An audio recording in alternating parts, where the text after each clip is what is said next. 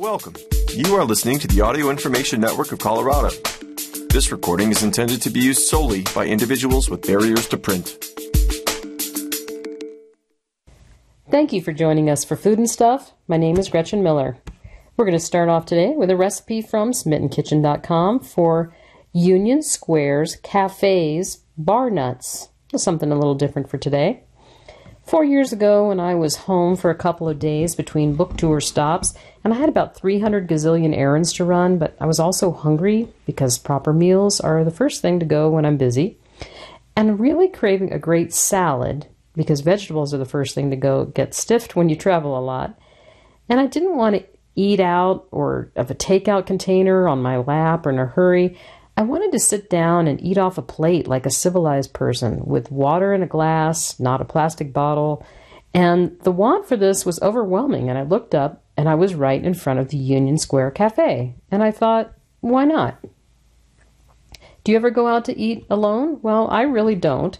When I had the freedom to do this more often, I always felt awkward and fidgety, and now that I'm old enough to not care, we only occasionally have the luxury of going out with two small people and snack cups of Cheerios, and certainly not alone, sitting at a bar, reading a book, like one of those grown-ups you always thought you'd be. But this time I did. The salad was perfect. The bread was warm. The bartender talked me into, I'm sure I was terribly hard to convince, a glass of wine, and 35 minutes later, I resumed my errands happy and fed and cared for and swore I'd do this more often, although I really don't. But I've been thinking about this because the Union Square Cafe reopens this week, and although it's been 26 years since its cookbook came out, the bar nuts recipe inside is as easy to make and addictive as ever. It seems hard to imagine that such simple ingredients, a pat of butter, brown sugar, salt, cayenne, and minced rosemary could transform even the unloved Brazil nut into something you cannot stop snacking on. But that's really what a timeless recipe does. I hope it becomes your new holiday habit too. Here's the recipe for Union Square Cafe's bar nuts. Servings, it makes 3 2/3 cups, I believe. Takes 30 minutes, and source is the Union Square Cafe cookbook. Here's a few things worth mentioning. The original recipe, which can be found verbatim from one end of the internet to the other, calls for 18 ounces or 2 1/4 cups of assorted unsalted nuts, which would be just fine if 2 1/4 cups of nuts didn't weigh about 11 ounces, no matter what nut you use. This led me to make this twice. First with 2 1/4 cups of nuts. It was a tad too salty and spicy, even with halved volume of cayenne.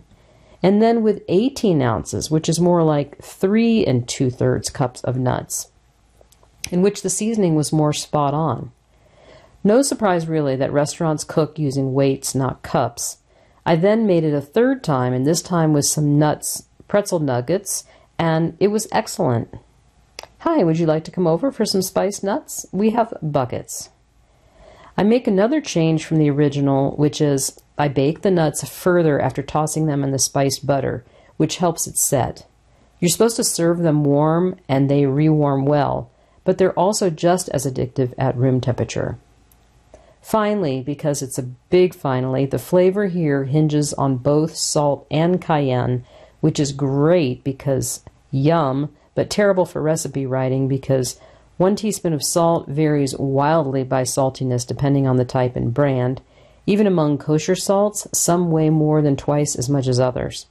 And I find that some cayennes are much hotter than others, so what should you do? Well, I use Diamond brand kosher salt, the lightest weight of them. For any other brand of kosher salt, you should start with half and use more to taste. For coarse sea salt, you're safe using the full teaspoon and possibly even more. For a flaky featherweight Maldon sea salt, you could probably safely use 2 teaspoons as Nigella does. If your cayenne packs a lot of heat as mine does, I found that half, which is a 1/4 teaspoon level, gave the nuts a nice kick but not overpowering heat. If you carry hot sauce in your purse, you should use the whole amount. I know that a lot of people think that they don't like rosemary, but I'm willing to wager a bet that at least 2/3 of rosemary-averse people will still like it here. Everyone does, really. So you'll need 18 ounces or 3 2/3 cups of assorted unsalted nuts, or 2 1/3 cups of mixed nuts and 1 1/3 cup of pretzel nuggets. 1 tablespoon of butter, melted, 2 tablespoons of fresh rosemary, coarsely chopped, 1/4 to 1/2 teaspoon of cayenne, see note up top, 2 teaspoons of dark brown sugar, 1 teaspoon of kosher salt, see note up top. Heat the oven to 350 degrees. Spread nuts, if using pretzels, don't add them yet, on a tray and toast the nuts for 10 to 15 minutes until lightly golden and fragrant. While they're toasting, whisk the butter, rosemary, cayenne, sugar, and salt in the bottom of a large bowl. When nuts are toasted, add them to the bowl and stir evenly to coat. Add pretzels if using and coat again. Spread back on tray and toast for another 5 to 10 minutes. Let cool slightly, then serve warm in bowls. Nuts are also good at room temperature and keep it for weeks in airtight jars. Now today I'm going to add a and stuff story to Food and Stuff. I haven't done that for a while, but I went to goop.com to find a recipe today, and I couldn't find any recipes on goop.com. This may be the last one that I read, was the last one potentially. So what I did find, though, was an article that I thought sounded interesting. I like home interior design and learning about it, and this is the Traveler's Guide to Feeling Right at Home.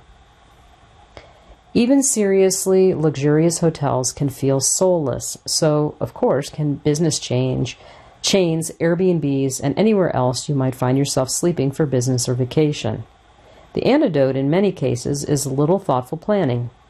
The right details can make a huge difference in how you feel, says designer Lynn Touche, design director at Picasso, a real estate co-ownership marketplace.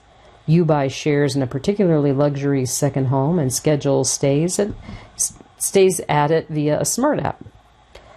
Touche has been buying, renovating, furnishing, and flipping homes for over 25 years, and she's designed over 100 homes for Picasso, from rustic mountain houses to beachfront cottages this year alone. The thread between them, she says, is coziness. We're balancing different owners with different tastes, and whether they're skiing, surfing, or hiking, we want them all to be able to really unwind and enjoy, she says. Here's how she brings the cozy to any interior. And note, these tricks work for hotel rooms, but are just as effective in your own home.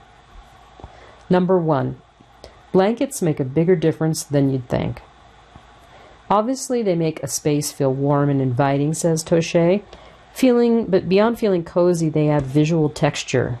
If you have limited suitcase space, carry a blanket on the plane with you to stay warm, or do as Touche sometimes does and use your favorite oversized sweater as decor when you're not wearing it. You can drape it over a chair, a sofa, or a bed. Think of texture in other contexts, too. A chic statement pillowcase makes any room look and feel particular. Next, bring soothing sounds. Staying somewhere new all but ensures you're going to experience different sounds, especially at night. A sound machine blocks it all out so that you can sleep.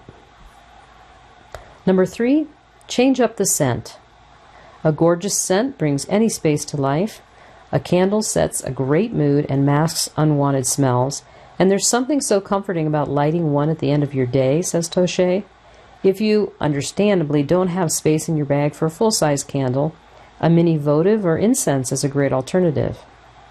Tip: since many luxury hotels have a signature scent, call ahead to see if they can skip spraying your room so you have full control of what your room smells like. Number 4, build in rituals and routines. Traveling challenges even our most closely held daily routines. Whether it's journaling, meditating, or exercising, stick with your favorites as best as you can. Block out time on your calendar to help yourself be accountable. Tip: pack your favorite morning drink so you don't have to make compromises at the lobby coffee shop. Number 5, bring the natural world in. When you're traveling, make some time to enjoy a bit of the surrounding nature. You can open the windows, take a walk outside, visit the buzzy downtown district, or discover a local farmer's market. Nature has a universally calming and grounding effect, says Toshe. When you highlight those natural elements, it feels really warm and welcoming. And in a pinch, you can use your travel mug as a vase.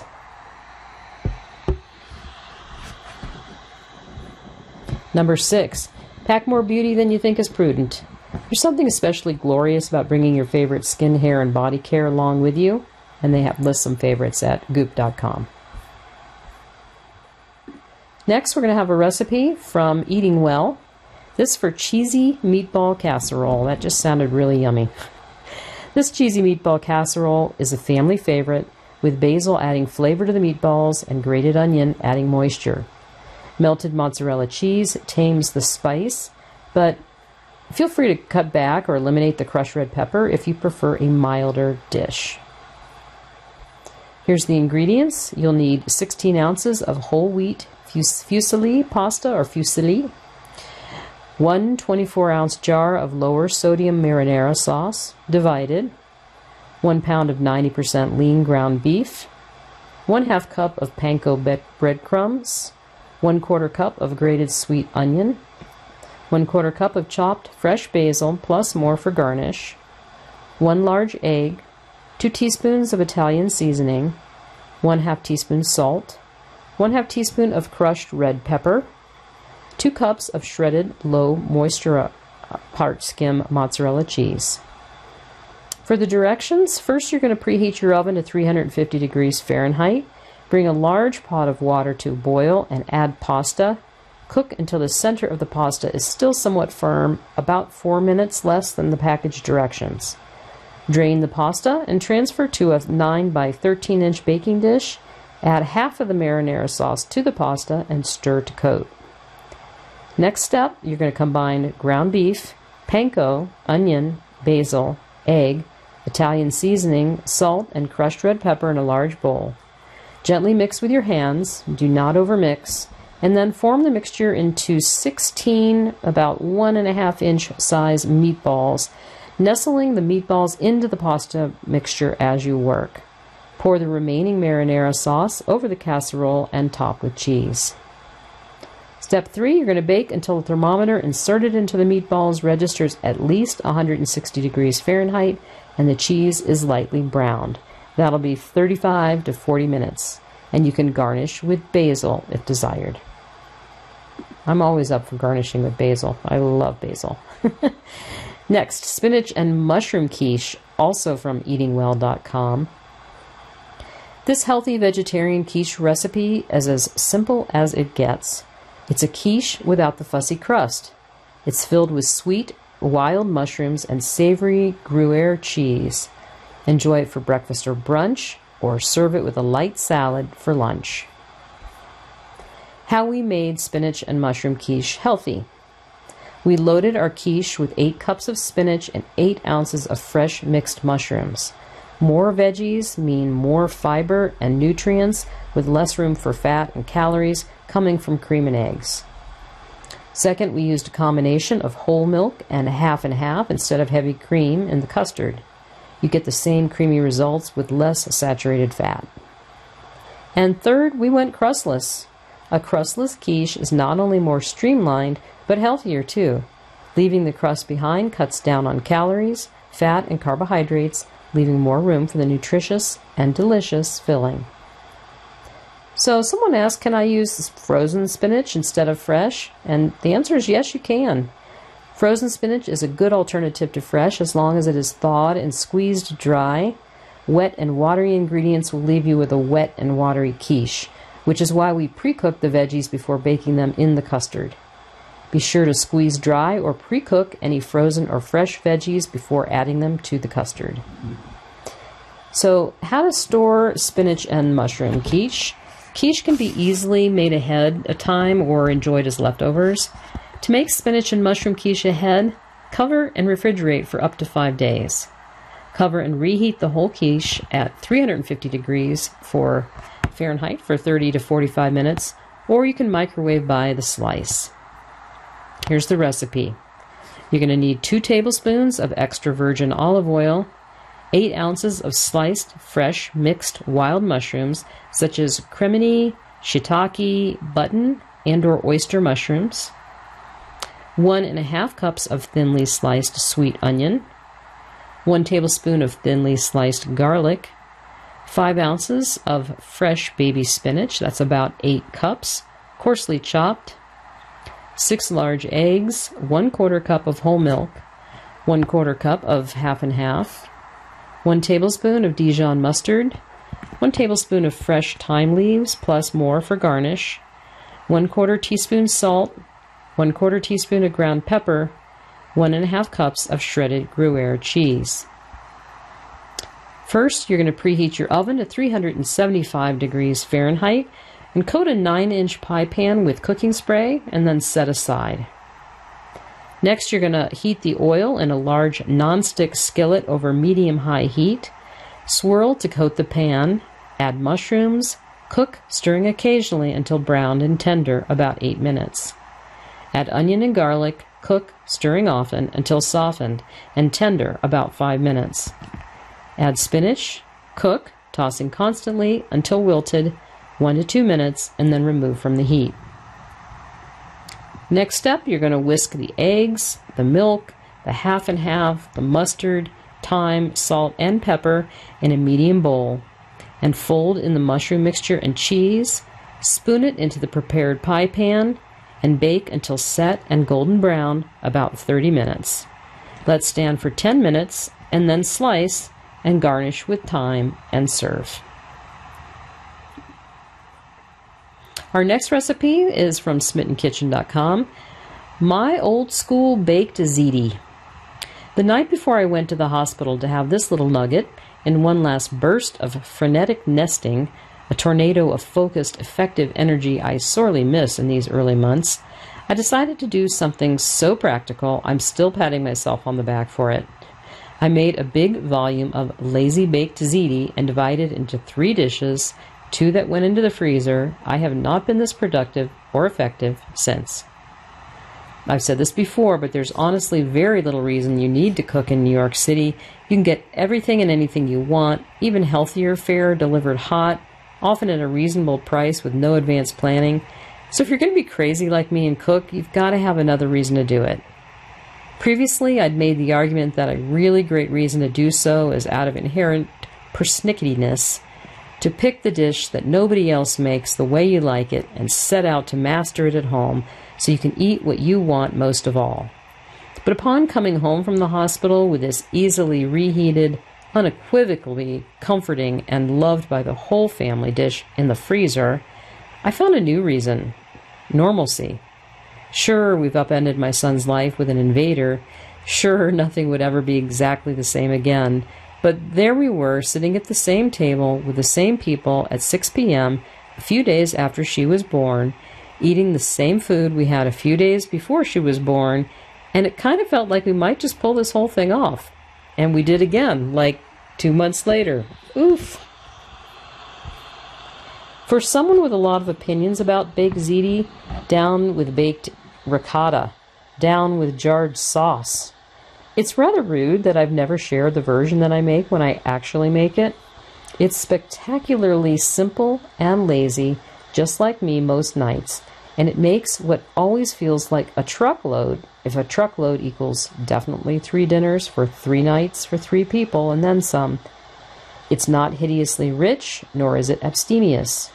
It's quite flexible, should you choose to opt out of meat and add more vegetables. And while I still have not come around to the idea of baking ricotta into a pasta dish, the texture, it gets weird, I just can't. But I absolutely adore having a great big dollop on the side, cold, fresh, and slightly rich, the way it was always meant to be. But enough about the practicality, the texture, the greens, and all the feels. Let's talk about what really matters. How are the corners? Tell me about the edges. And the answer is, I will not.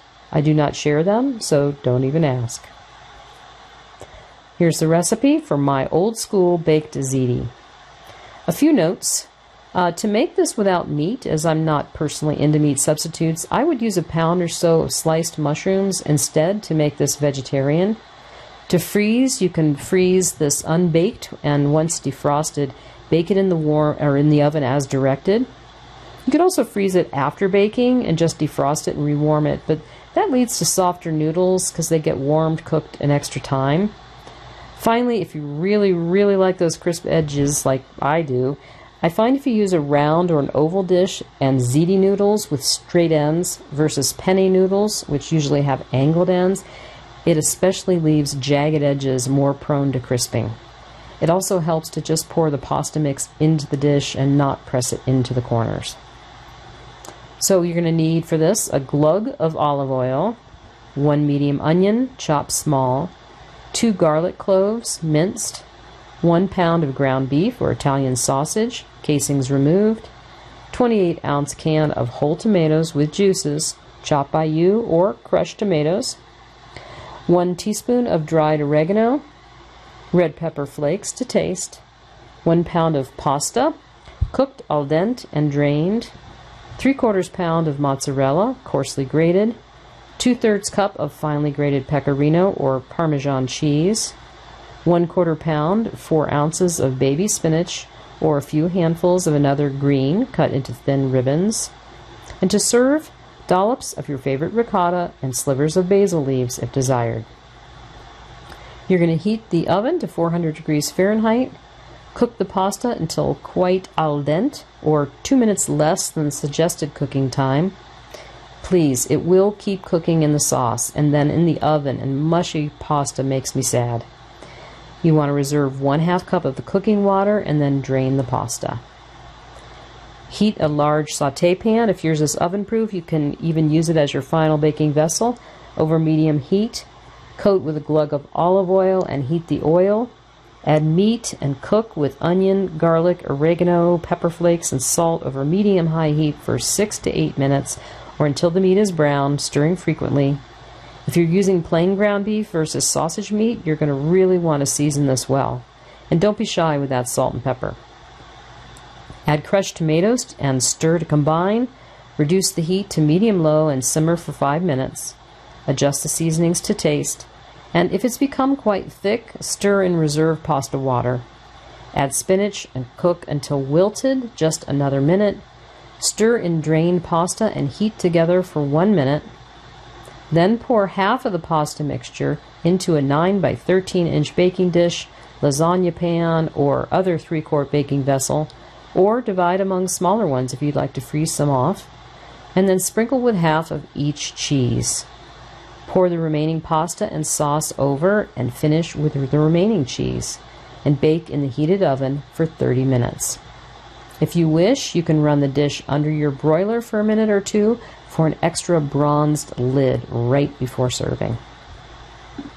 Thank you for joining us for Food and Stuff. My name is Gretchen Miller. If you enjoyed this program, please register for our free services at www.aincolorado.org or by calling 303-786-7777.